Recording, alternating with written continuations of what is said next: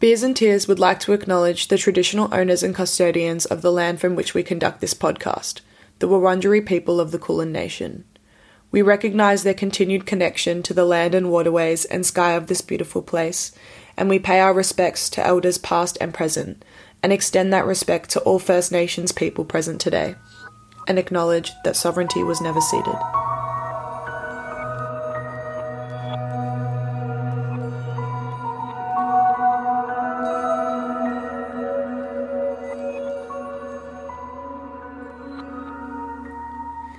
The bells ring in the casinos where I grew up.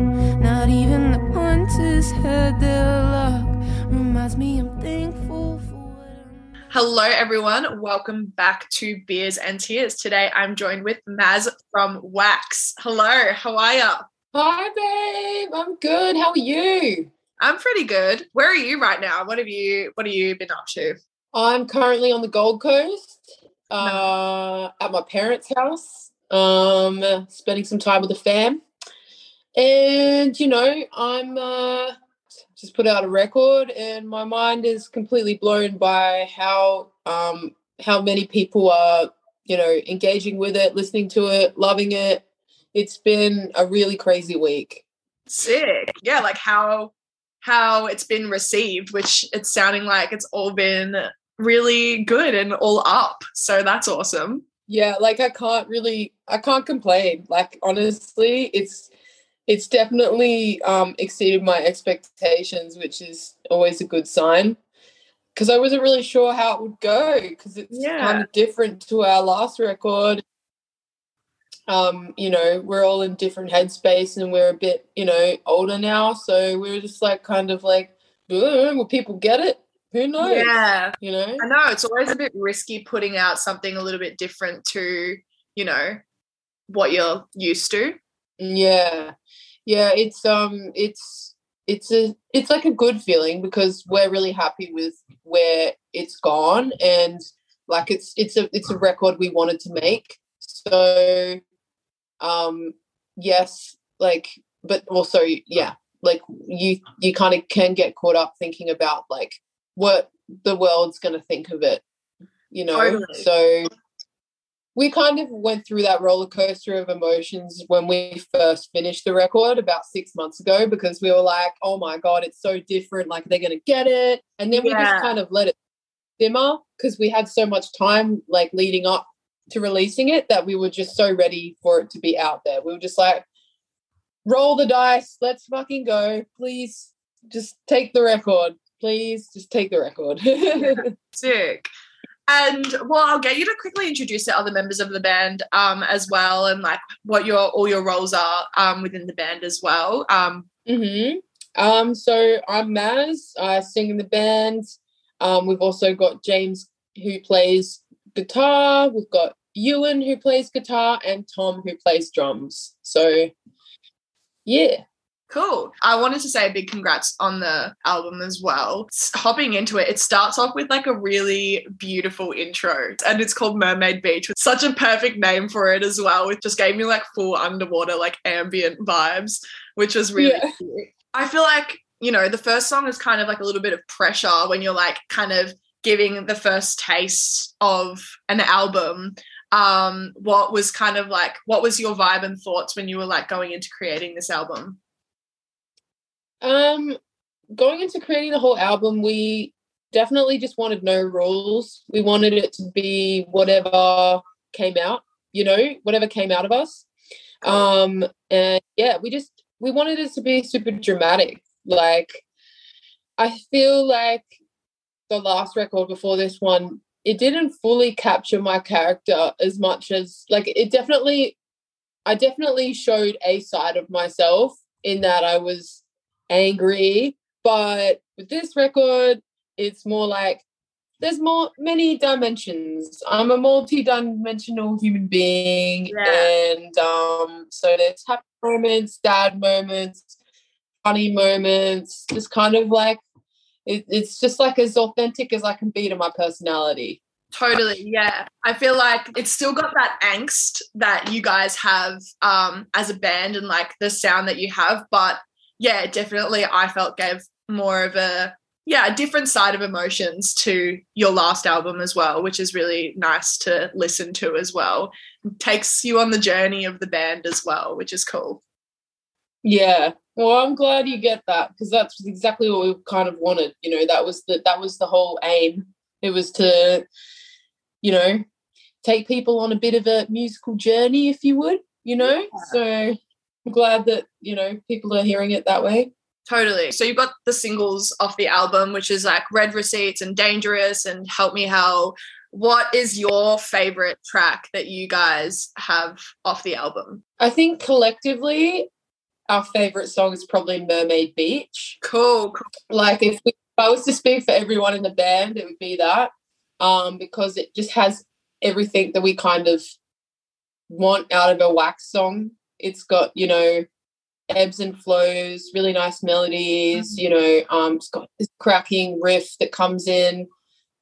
Which I just love every time I hear it. I'm just like, oh, I just can't wait to play it at a festival, you know? Like, I know a song's good when I'm like raring to play it live, you know? Yeah, totally. Personally as well, like from a personal, like just my own taste, I think Beam Me Up's my favorite, because again, it's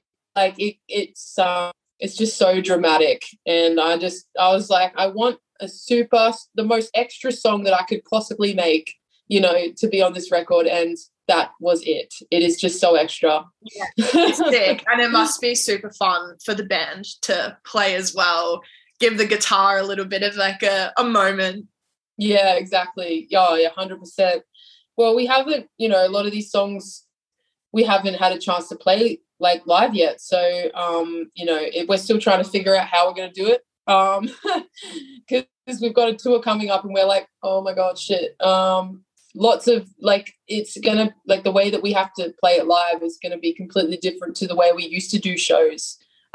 Because there's just so many tracks and samples and, you know, details in this record. Yeah, it'll be fun to venture into like a new way of, you know, putting on a show as well. Yeah, we're super excited. Like it's a good challenge. Plus, like as soon as we put the record out, we kind of looked at each other and were like, well, what do we do now? And then like we've got a tour to prepare for, so we're kind of like keeping the scaries at bay and staying grounded and just working, because we like to work. Yeah. Cool. Was there like a pivotal moment, like when you guys were in the middle of creating the album, when you were like, oh, this is it? Like you guys were all just like super taken back by, you know, what you were creating? Yeah, I think when we were like doing the production to Dangerous, I think we all kind of looked at each other and were just like, okay, we've found our thing. Like we can make this happen. We can take songs and put them into this body of work and make it all cohesive. Like, you know, and at that time the record was starting to take shape because we'd have 4 or 5 songs already recorded, and we were like, okay, it's going to work. Yeah. You know, it's a really relieving feeling because, you know, when you write songs, you kind of hope that they're going to sit well next to each other, but you never really know until you've got the finished product in front of you, or at least a portion of it. So, yeah, that was kind of the moment we were like, oh, thank God, we're going to be okay. Yeah, totally. Is there like a sort of like a part of the album that, like, it could be a song, it could be like a lyric or like, I don't know, a riff or something like that, that you guys are super proud of, that you might not think will necessarily get picked up on by people who are just like kind of listening to it through and through? Actually, there's actually one part in Red Receipts where James does this really weird green sleevesy kind of line, and it's like do-do-do-do-do-do-do-do. And you can't really hear it, but if you actually listen to it after you've heard me talk about it, you'll be able to hear it's just kind of really small and minute, but it's really nice and tasteful, and it sounds really good. And like, what are your, I guess you all probably venture into sort of different genres of music that you all kind of like to listen to and bring to the band. Yeah, what do you all feel like you bring in that kind of sense? Yeah, I feel like Ewan comes from, like, the other guitarist comes from more of a classic rock background, like in the way he plays, and he's definitely got like more of a throwback influence, I think. Like, he enjoys older music. And then Tom is a big hip hop fan, the drummer. Like, so he brings he's obviously really into beats and shit. So he brings that sort of element. And for me, I listen to everything, but I'd say I bring a lot of the character and sassiness, and yeah, I like to say to everyone that I'm a bit of a sponge. I kind of like suck in all the good bits about music that I like and try and put it back out there. Kind of do that subconsciously. So I'm not specific about what I listen to. As long as the songwriting's good and it sounds good, I'll listen to it, you know? Sick. And what are you listening to at the moment that you recommend other people to listen to? I always like to take recommendations. I listen a lot. The album that I've just had on repeat for most of this year is definitely Barnyard by Good Morning. I don't know if you've heard of that band. I think that album's a fucking masterpiece, and I listen to it. Like, if I don't know what I want to listen to, I put that on. And then I saw them play live at the Zoo up in Brizzy, and I just loved it. I just think they're a great fucking band, and yeah. So I've always got them on repeat at the moment. Oh, fun. And I guess, like, writing wise, especially with the last album, you went into some pretty, like, heavy subject matter, and you get quite vulnerable just in general with your lyric writing.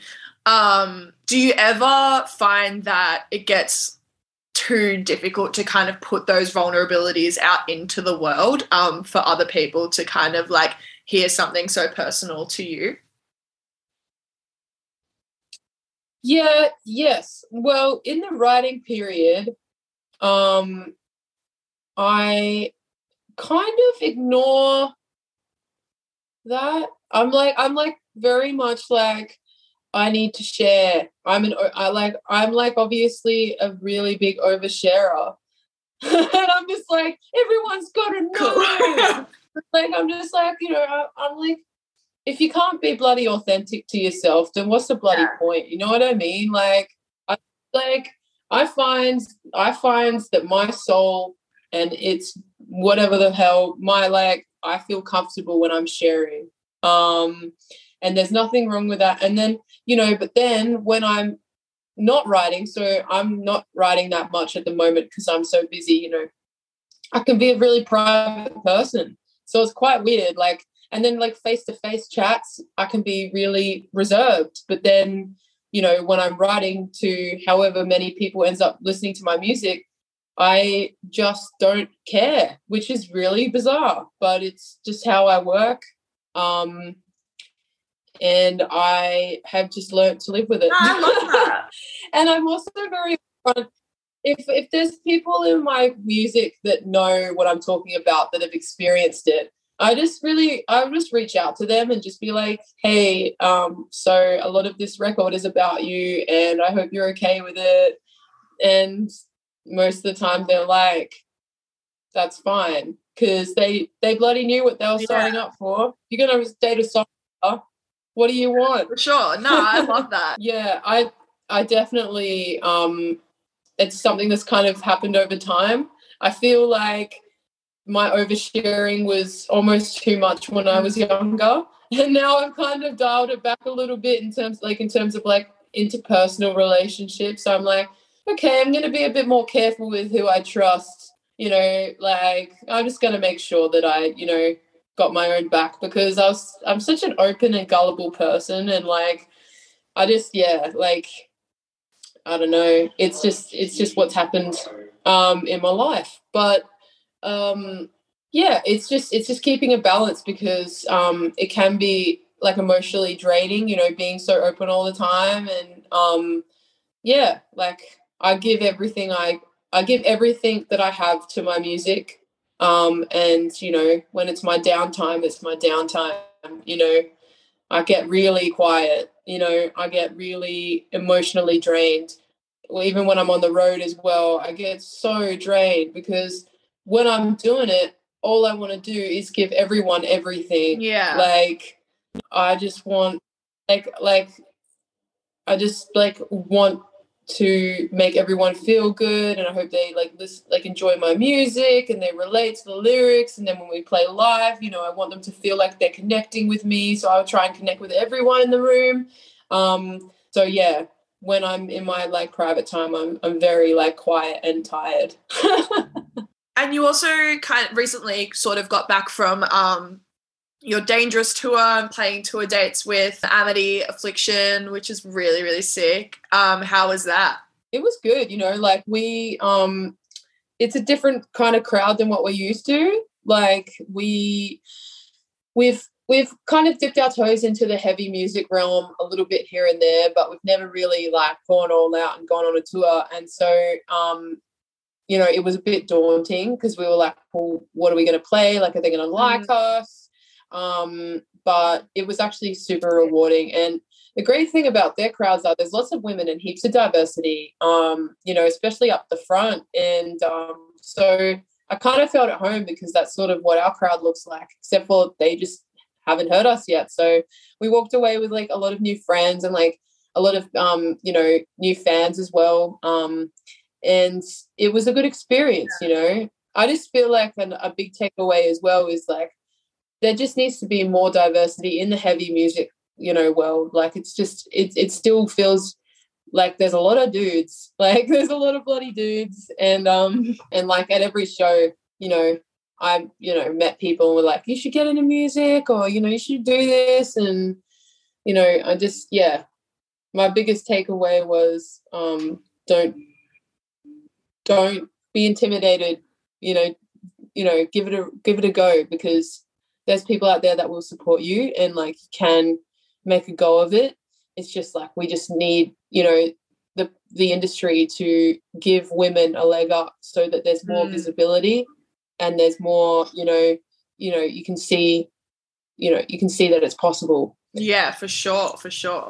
Yeah, that's awesome. And I guess what, like, would you say kind of going into now, like you're going to start playing your own like newer songs, what is like the most challenging and also the most rewarding part about playing those new songs for your crowd? I think it's going to bring us together more as a band, you know, because we're having to rediscover how we're going to accomplish our shows these days, given how much more complex the songs are.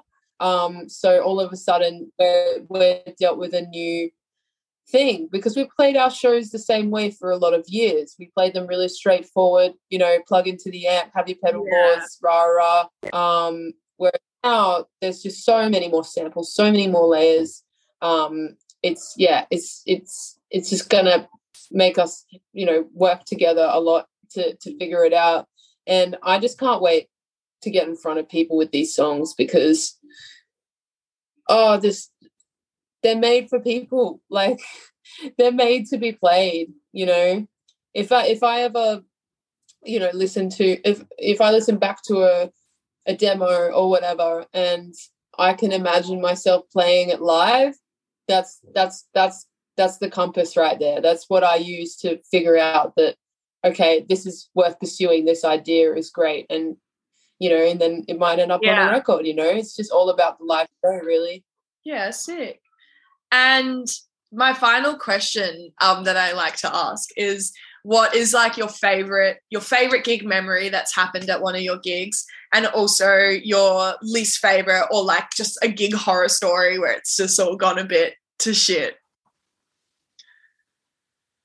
Yeah, oh my goodness. Well, I've got a lot of both of those over my years. But I'd have to say, you know, one of my highlights was we back in I don't know, 2015 or something, we played a show with Kim Gordon from Sonic Youth, and I'm like a big fan of Sonic Youth, and she came after the show and congratulated us and asked us if we wanted to drink some scotch. So we drank scotch with Kim Gordon all afternoon, and that was like a big deal for me. Because I love her so much. And then probably the weirdest thing that's happened to me, which it's just stayed with me and I think about it a lot. We played this really random floor show on the Central Coast back in the day, I don't know, years ago. And there's this one girl standing at the front, and I'm singing and I'm holding my microphone with my left hand, and she just like fully out of nowhere licks my arm from the bottom of my elbow all the way up to my wrist in one motion. And I was just like so fucking shook. And no one saw it except Spew, who's our guitarist. And he just looked at me like, oh, and I was like, oh. And I just didn't know what to do. I just kind of stood there, and it was like in the middle of a song, and I just like, it was so bizarre. And I think about it a lot because like I just kind of like took it at the time, but now I think that's really fucked up. Yeah, no, that's like, so like that's just like super just like what the fuck just happened? I don't know. There's just a lot of times where things happen in front of you and you're like, is this the real life? Like, I don't understand why are humans so bizarre, you know? Yeah. But yeah, I mean, I've played so many goddamn and so many weird things happen, but that one really sticks out for some reason. Well, thanks for joining me tonight. It's been lovely having a chat. Thank you so much. No worries. I usually do a little bit of a cheers at the end of my episodes. If you have anything around you that you want to cheers with. I can cheers a pack of Yes. Zyrtec. Cheers. Cheers.